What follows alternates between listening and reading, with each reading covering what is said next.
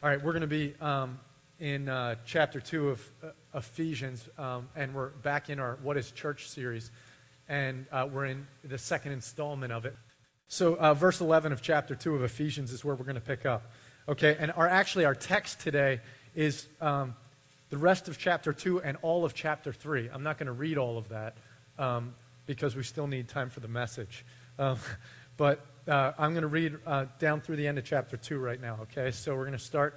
And you know, I often have you stand up for the reading, but again, this Ephesians stuff is just packed so tight. There's so much goodness and theology and stuff packed in here that I just really want you to focus on it. And again, if you have your scriptures with you, I'd really appreciate you taking them out. If you have a Bible, please bring it. If you don't have one, there's Bibles in the back. You're welcome to grab one. You're welcome to take one home with you and keep it. So we're in verse 11 of chapter 2. Therefore, remember that formerly you who are Gentiles by birth and called uncircumcision by those who call themselves the circumcision, that done in the body by the hands of men, remember that at that time you were separate from Christ, excluded from citizenship in Israel, foreigners to the covenants of the promise, without hope and without God in the world. But now, in Christ Jesus, you who were far away have been brought near through the blood of Christ. Amen. For he himself is our peace, who has made the two one, and he has destroyed the barrier and the dividing wall of hostility by abolishing in his flesh the law with its commandments and its regulations. His purpose was to create in himself one new man out of the two, thus making peace. And in this one body to reconcile both of them to God through the cross, by which he put to death their hostility. He came and preached to you who were far away, and peace to those who were near.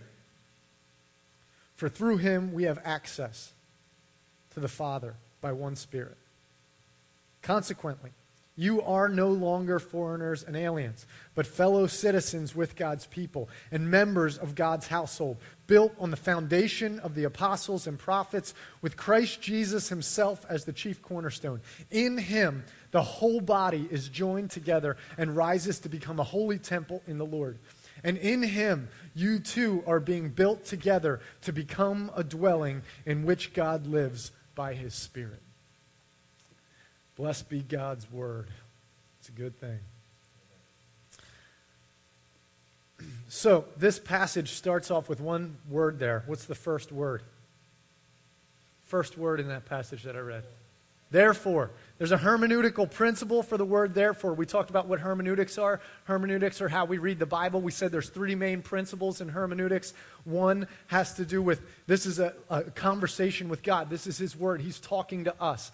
And so as he's talking to us, we need to get into a conversational space with him. It means we open with prayer. Every time that we're going into the word, we pray and ask the Spirit to be present and communicating to us. So we open with prayer. The second thing is context. We understand, what is this thing actually saying?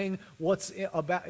What's it all about? We understand the context and really get what's being said to these people here, so we can understand the book for what it is and what's being said. And the third is we apply it practically and we live it out and we allow it to come alive in our lives.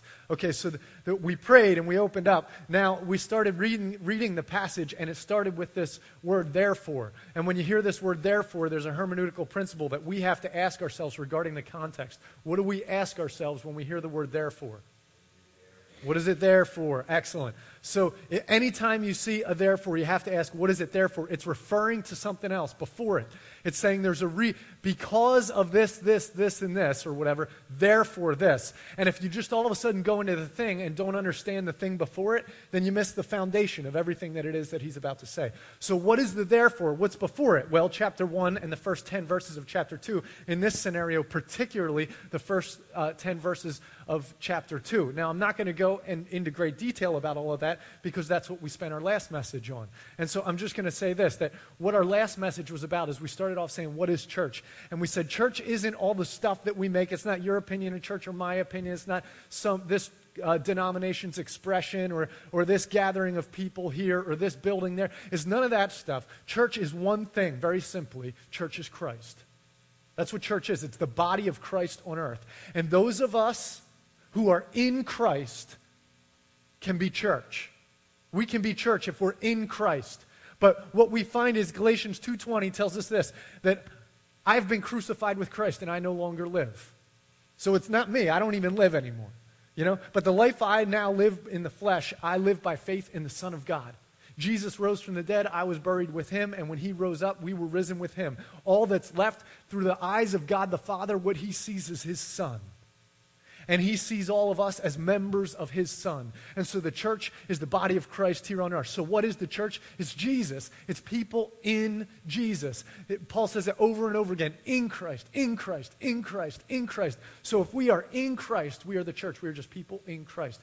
Therefore, since we are no longer just our own unique identities, but we have been reborn in Christ, since that's the case, therefore, okay, that's the background. Now, what does he say? Therefore, since then, what is he saying? Well, he's saying, now my identity, the very core of who I am, has shifted. I'm no longer just Tim Deering. I'm a child of the living God. I'm a member of the household of God. I am a member of the body of Christ. So in the eyes of God, I am a part of Christ. I'm seen through the resurrected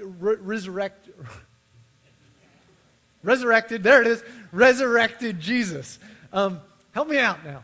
And so that's who I am. And now because of that, it changes everything else. It changes all my other relationships. Now how I relate to you, how I relate to the world around me, everything has changed because the core of my identity has shifted. So what Paul's saying is, first he was talking about our relationship to Christ. And to be in the church is people who are in Christ. But now he's talking about how that changes how we relate to one another. And he's talking about community. And how we interface in community. And, we live, and you've heard me say this before, and you'll hear me say it again, we live in, I believe, one of the most independent cultures of our time. Right here in southeastern Pennsylvania. I mean, the great frontier of independence was America, right? You come to America to form independence. And we set up shop in Philadelphia and formed Independence Hall and signed a Declaration of Independence. And everything's about independence, and we are an incredibly independent people. And those of you who aren't from this area, who have lived in other places and experienced other places and come back and then come to this area, you feel like, whoa, this area is very, very independent. Very independent. Those of you who were raised here might be like, I have no idea what you're talking about right now. And who have been here your whole life, I have no idea what you're talking about. But we are, if you take the full gamut of humanity and put us on a scale of independence versus a real communal people, we are a very, very independent people. Very independent. And that shapes us, and it shapes our faith, and it shapes our interactions with each other. I want to give you a few examples. These are fictional examples of ways that we interface with each other, okay? And I'm not just talking about this area, but we'll contextualize it in this area. So first of all, there's this woman who is a brilliant woman, just a real go-getter at work. She graduated top of her class with an MBA from University of Chicago. She is on point. She knows how to lead people. She knows how to get stuff done. She knows her way in and out of the whole corporate world. She's a team leader, let's say, at a pharmaceutical or at a financial institution. And she is, her bosses always count on her to get stuff done. They're a great project. They always hand to her. She knows how to lead the team, organize it, get it done every time. She has a problem right now, though. And the problem is that there's this new person on her team, and this person doesn't really seem to care about work a whole lot. He's kind of goofy, and he just got the job because he knew somebody. He knew one of the execs in the company, and he ended up getting a job there. And work doesn't really mean much to him. He's not really interested in the mission of the company or whatever. He's just kind of punching the clock and getting paid. And it's a real drag on the system. He didn't have that much education, and he doesn't really concern himself with all of that. Now, this is what I want to ask you about this scenario. This woman, when she thinks about herself in relation to this guy, how does she view herself in relation to him? Better. Thank you. Better. Yeah, she views herself as better. All right, now I want to give you another scenario. There's this other person, okay, and this guy he's a real fun-loving guy. This is like just kind of one of those the party starts with this guy, and he's in the neighborhood where he lives. Their house is the place where everyone wants to come over, bring their kids, they hang out here, they have a blast, you know? There's a few toys laying around the yard, and there's like one of the shutters is kind of hanging loose. They never really got to it because they're so busy hanging out with everybody, having a good time. They're always having family over, friends over, and it's just great, you know? And they really know how to enjoy themselves. He has a problem, though, and the problem is that they have these neighbors, and the neighbors are really well-to-do, and they're a little more anal retentive than he is. And they have a great home, and they have a beautiful car, and they are wanting to upgrade their house at some point and wanting to sell. They're interested in their property value going up. And so every time this guy has people over, they come and knock on the door and say, hey, can you keep it down, and can you make sure that nothing gets on our side of the property? You know? How does this guy view himself in relation to them? Better. Honestly? He's going to be, in his mind, this guy's going to be like, I know what life's about, you know? Life's about having fun and everything, and these guys are they're buzzkills, you know? And they didn't get the memo, you know?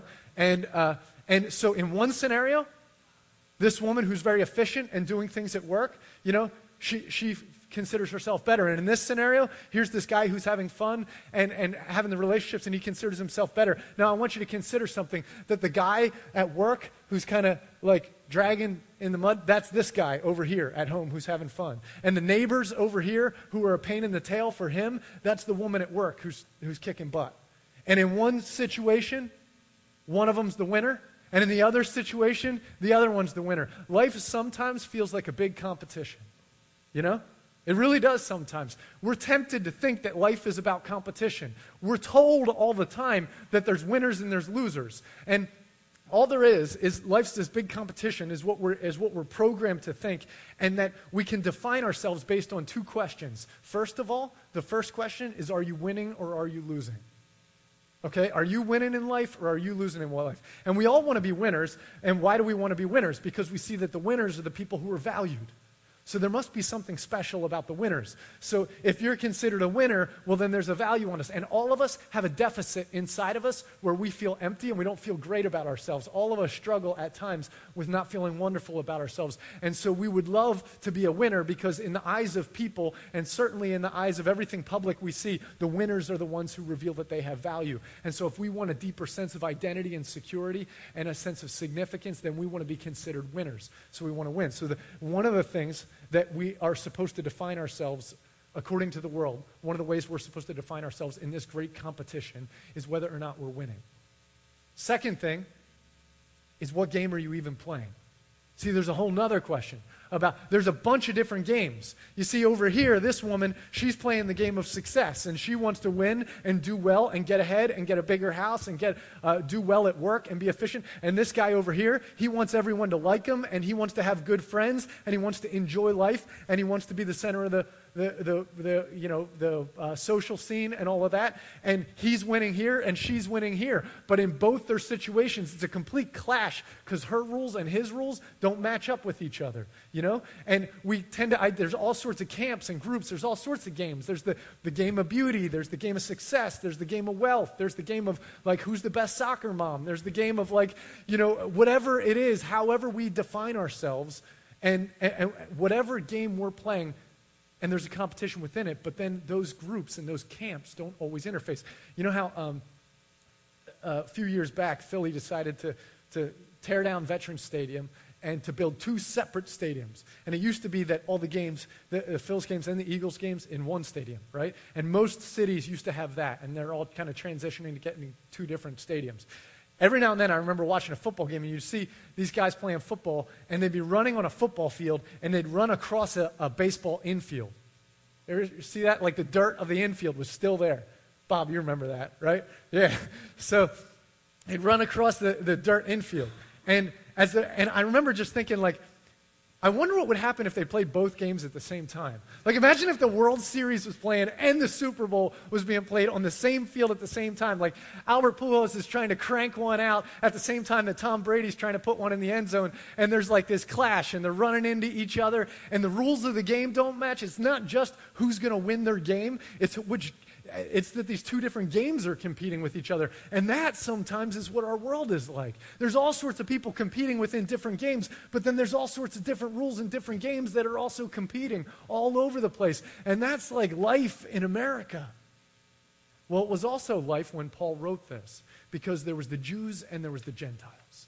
And they had completely different games. Okay, and there was winners and losers within each of their games, but they had completely different games. You see, for the Jews, they were the righteous people. They were the holy people. They were the people who God had chosen. They were God's special people, and God gave them the law. And if they obeyed this law, they were the set-apart people who would reveal the character of God. And so they could take identity and confidence in the fact that we're the people of God. So all of everyone else who's around us, like, who are you guys? You're the heathens, you know? We're the people of God. Well, when in their best moments, what the Jews did was exactly what God wanted them to do, which was that they walked in accordance with the law in great ways, and their hearts yearned for God. And you watch people like David, and God said that they were to be a blessing to all nations. And if they were in pursuit of God, and if they were honoring God, then they were blessing all the nations around them. And when you see people like David, you see that. You see a blessing happening to other nations through the people of Israel. But most of the time, and certainly by the time of Christ, the religious leaders didn't reveal that kind of like love and affection for people outside of Judaism. You know, instead, you see this self-righteousness, right? That there's that we are winners. And so we're more holy and we're more righteous because we obey the law more than the next person. And we're the ones who have the law. And all of you guys are the guys who don't have the law. That was the Jews. Then there was the Gentiles. You think the Gentiles sat back and thought like, oh man, the Jews got it together and they're the ones who are the people of God and we're just the slackers. You know, we're the losers. No. They're like, are you kidding me? Have you heard of Rome? What's Jerusalem? I don't know anything about Jerusalem. Have you heard of Rome? We built all the roads in this world. We have the military force that can conquer everything. Have you heard of Athens? Have you heard of Greece? We're the intellectual, mind blowers of our world. And so they're not sitting back feeling bad because they're not the holy rollers. They're on a different game. They're in a completely different game. They're the successful ones, the powerful ones, the wealthy ones. And they look at the Jews like, who are you? Who are you? And these two different worlds, these two different games, and they're each winners in their own world. And what happens is a massive divide between these people. Massive divide. However, what did Paul say the church was? It was those who have died to their own unique identities, and they have been reborn in Christ. And so since all there is now is Christ, therefore, and he says, since you were formerly in these different camps, and then he gets to verse 13, and watch verse 13. He says, but now, okay? Therefore, you were this way, you were separated, you were playing different games, you were on different planes, but now, in Christ Jesus, you who were once far away have been brought near through the blood of Christ. You see, Jesus changes things. He changes the way our identity works. Because in Christ, he completely redefines us from the ground up. And he redefines us from the spirit out. And since he redefines us on such a deep level, it changes how we relate to each other. Let me give you another example, and forgive me, another sports example.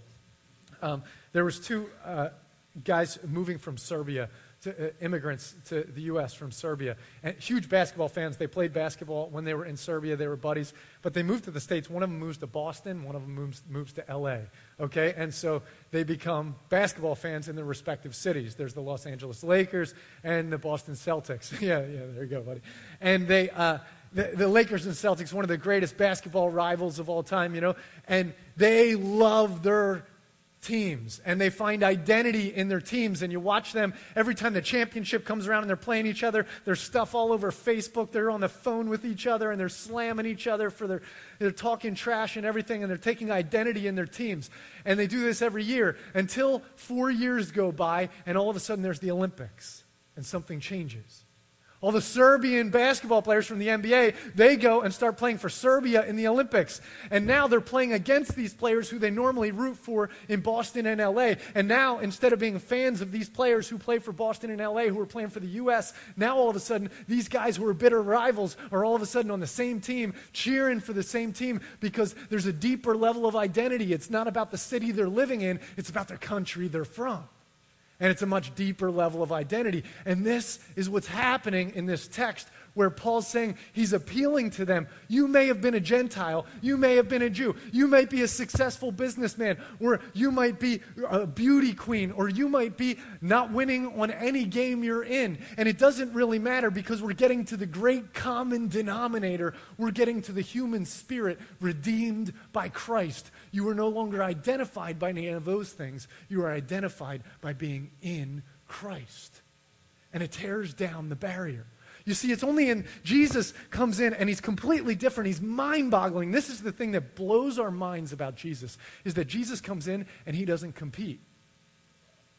He doesn't play a game. There's no game to Jesus. He doesn't play a game. He's not in a competition. He's not trying to win. Does that look like winning the cross? Well, it does now, but it didn't then. He decided to lose. He decided that he was going to come in and he was going to lose. Why? Because he wasn't interested in winning a competition to be something special. He was interested in loving his family.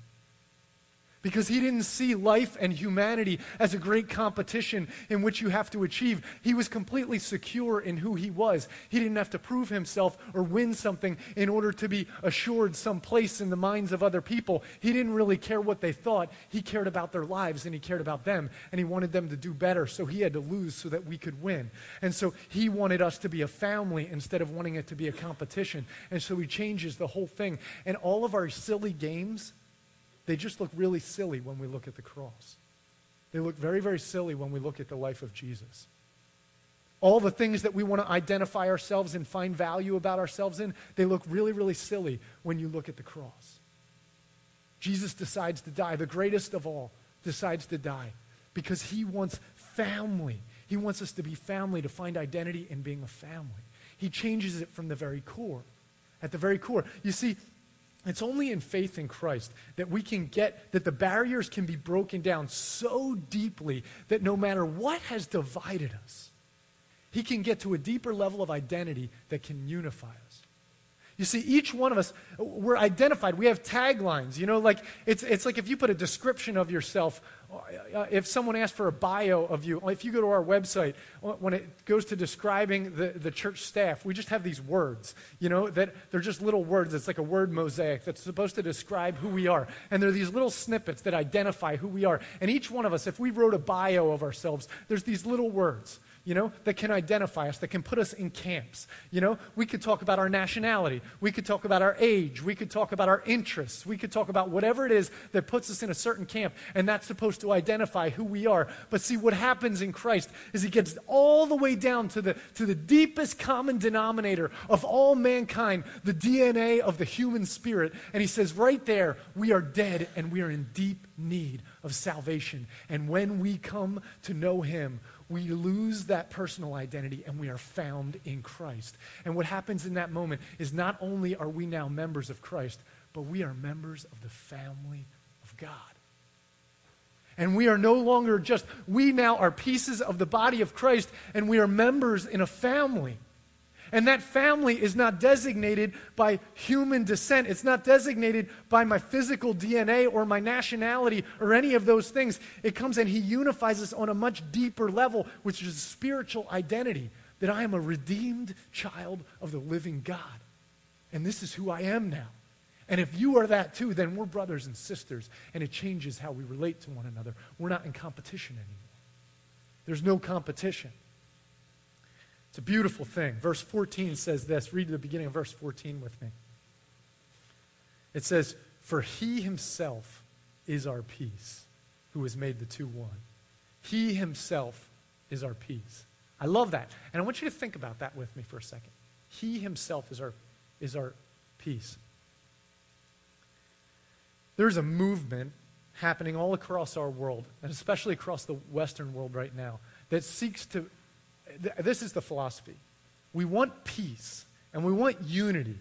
And there's this call for tolerance, where we learn to take the truth of all of the rules of each of our games and find the commonality in them and figure out how to play nice together in the sandbox. It's like if the Super Bowl and the World Series are being played at the same time, what we should do is find things that are in common about it, and we should like pitch a football and hit it with a baseball bat, and that's actually what's going on in our world right now, is we're trying to find the places, people are trying to find the places where we have stuff in common and we can work together with those things in common. And we hear about that in religion all the time, in faith, about the syncretism of different religions. And there's a real, you've probably heard the phrase, the religion of Oprah, and that's kind of that mentality of like, whatever your faith is, there's one basic common teaching that all faiths have, and it overlaps. And if you can let go of the details and the nuances that separate us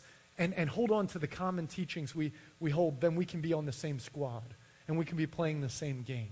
But there's a problem. There's the problem. And here's the problem. And the problem is that we don't look to the teachings of Jesus primarily. That's not what we need the most, right? The teachings of Jesus aren't what we need the most. I need the blood of Jesus. That's what I need. Honestly, I need the blood. See, when people say that they can unify us by just getting us all on the same page, what it says is if we work hard enough, we can let go of our own unique identities and learn to be one and be partners and be, real good global people global neighbors who learn to interact with each other in a nice, kind way. And we stop thinking about just ourselves and we care about other individuals. I have this buddy who I interacted with in Chicago, and he had been raised Roman Catholic, and then he became a Zen Buddhist. And he was like, Tim, I think that people in Buddhism, in Zen Buddhism, practice Christianity better than most Christians do. And I said, okay, why don't you explain that to me?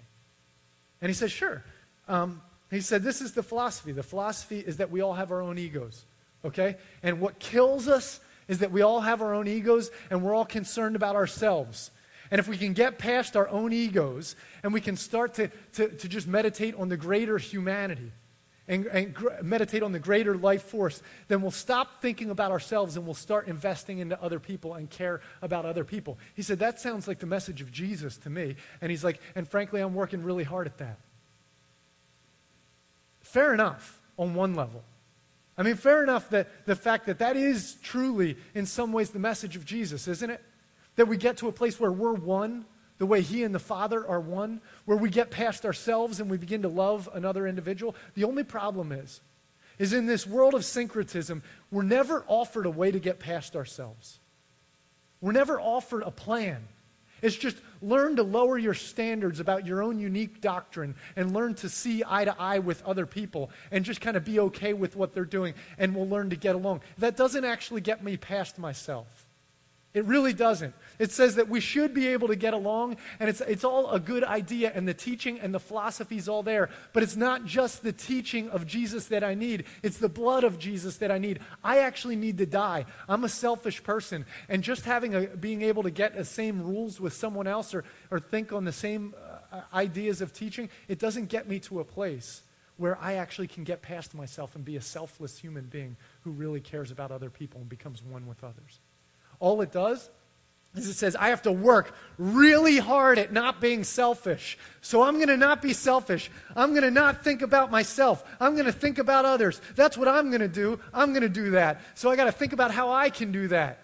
And all I'm doing is sitting there focusing more on myself, trying to figure out how I can be the solution to the problem of focusing on me. And it's absolutely ridiculous. It's an absurd philosophy that we're buying hook, line, and sinker all across our world right now, that what we need to do is think less about ourselves and think about others. And who does that depend on? Me. So I have to focus on me to get it done. It's crazy. It's cyclical thinking that doesn't get us anywhere. We can't pull ourselves up by our bootstraps. You just can't do it. What you actually need is a Savior who comes in and changes the whole game, who dies on a cross and spiritually takes us and brings us into the grave and then resurrects us and makes us new people. He actually transforms us from the inside out. He changes who we are, and he gets us past ourselves so that we can actually care about another individual.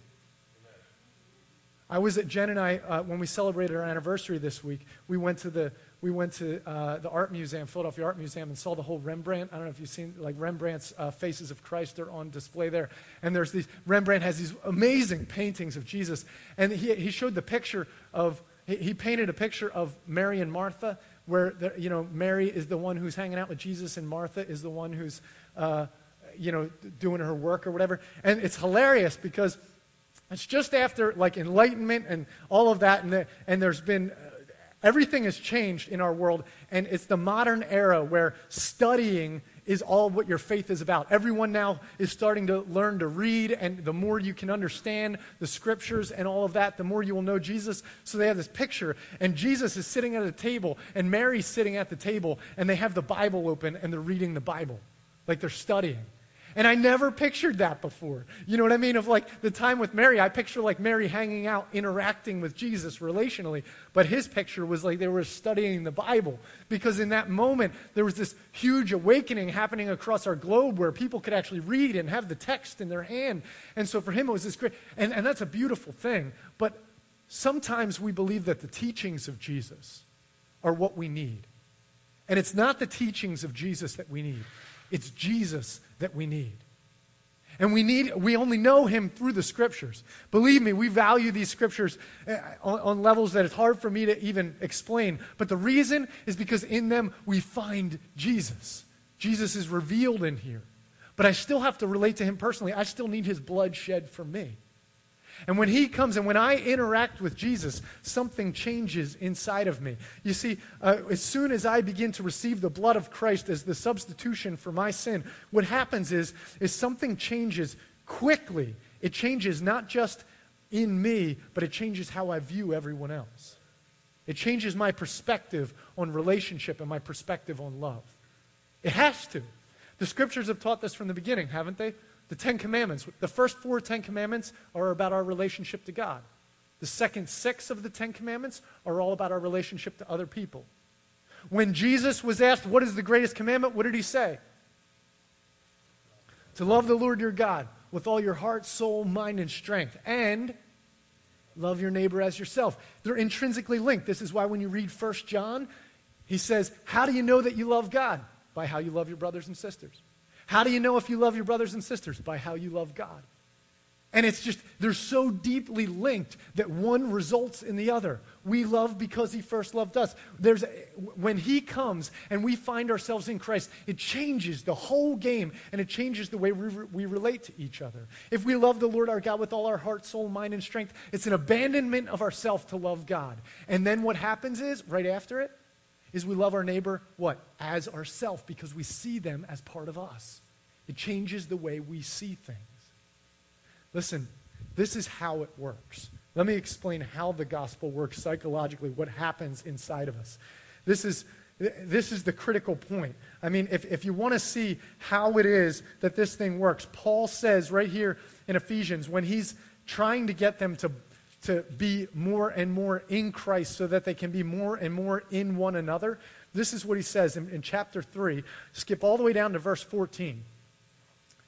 And he says, for this reason, so in other words, toward this end, I kneel before the Father, from whom his whole family in heaven and on earth derives its name. And I pray that out of his glorious riches, he may strengthen you with power through his Spirit in your inner being, so that Christ may dwell in your hearts through faith.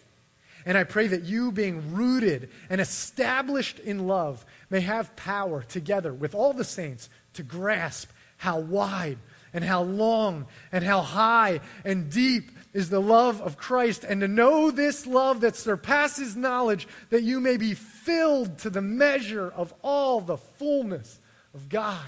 What is it that Paul's trying to do? He's trying to get them to be filled with love.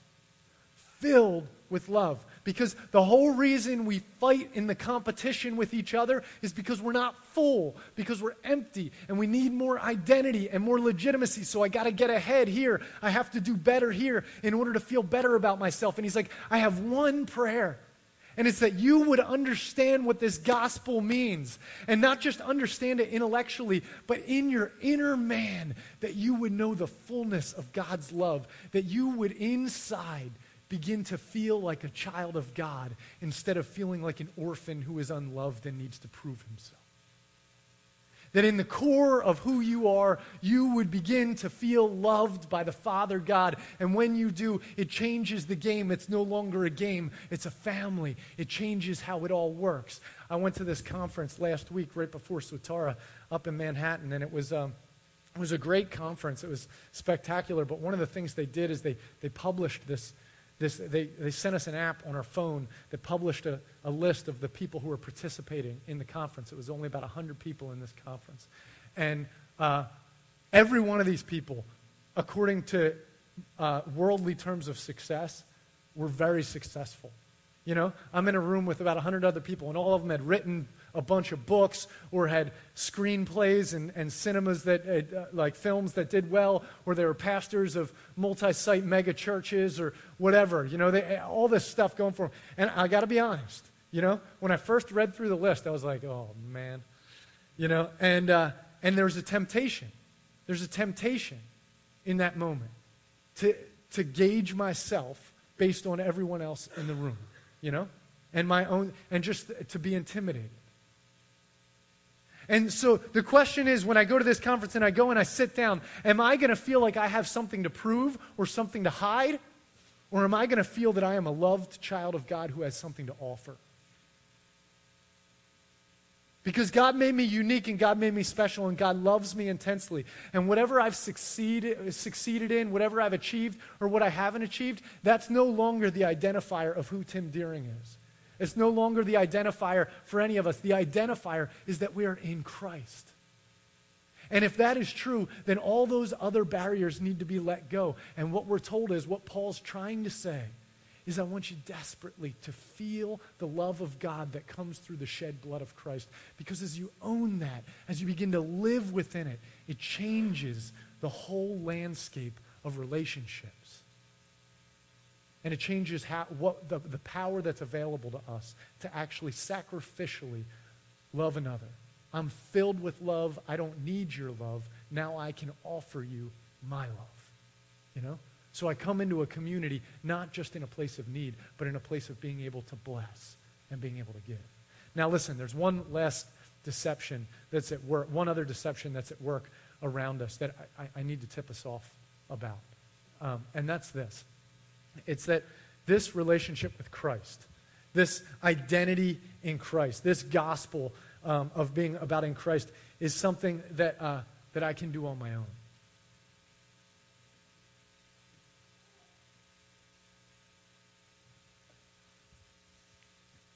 Last message that we did on the church, I had the whiteboard up here.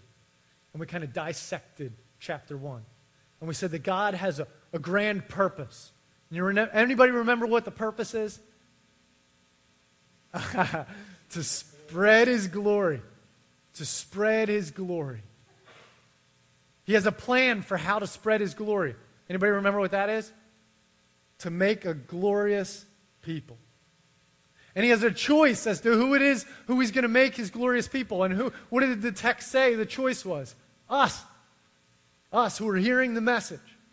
So his great plan is to spread his character, to reveal his glory, to spread his kingdom. And the way he's going to do that is by making a beautiful, glorious people who look like him, who reveal his character. And his choice for that is us. And we said the problem is that we can't actually accomplish it, so there needs to be a provision. And the provision is Jesus, right? And we see the cross, and we see that Jesus is the only way for us to get there.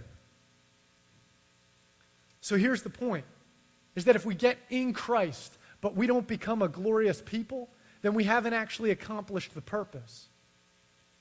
And so let me put it this way.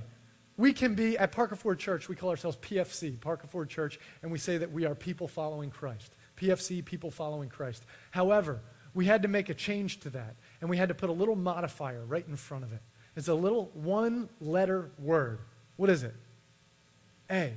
We're not just people following Christ, we're a people following Christ.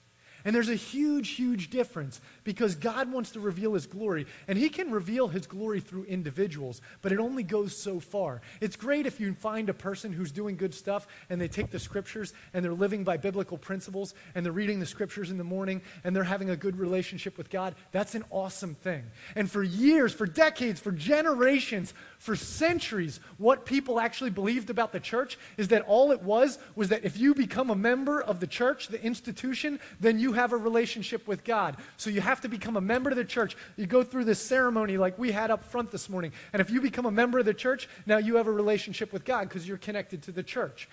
There's a whole renewal of theology that said, no, that's not enough. I actually have to have a personal relationship with God.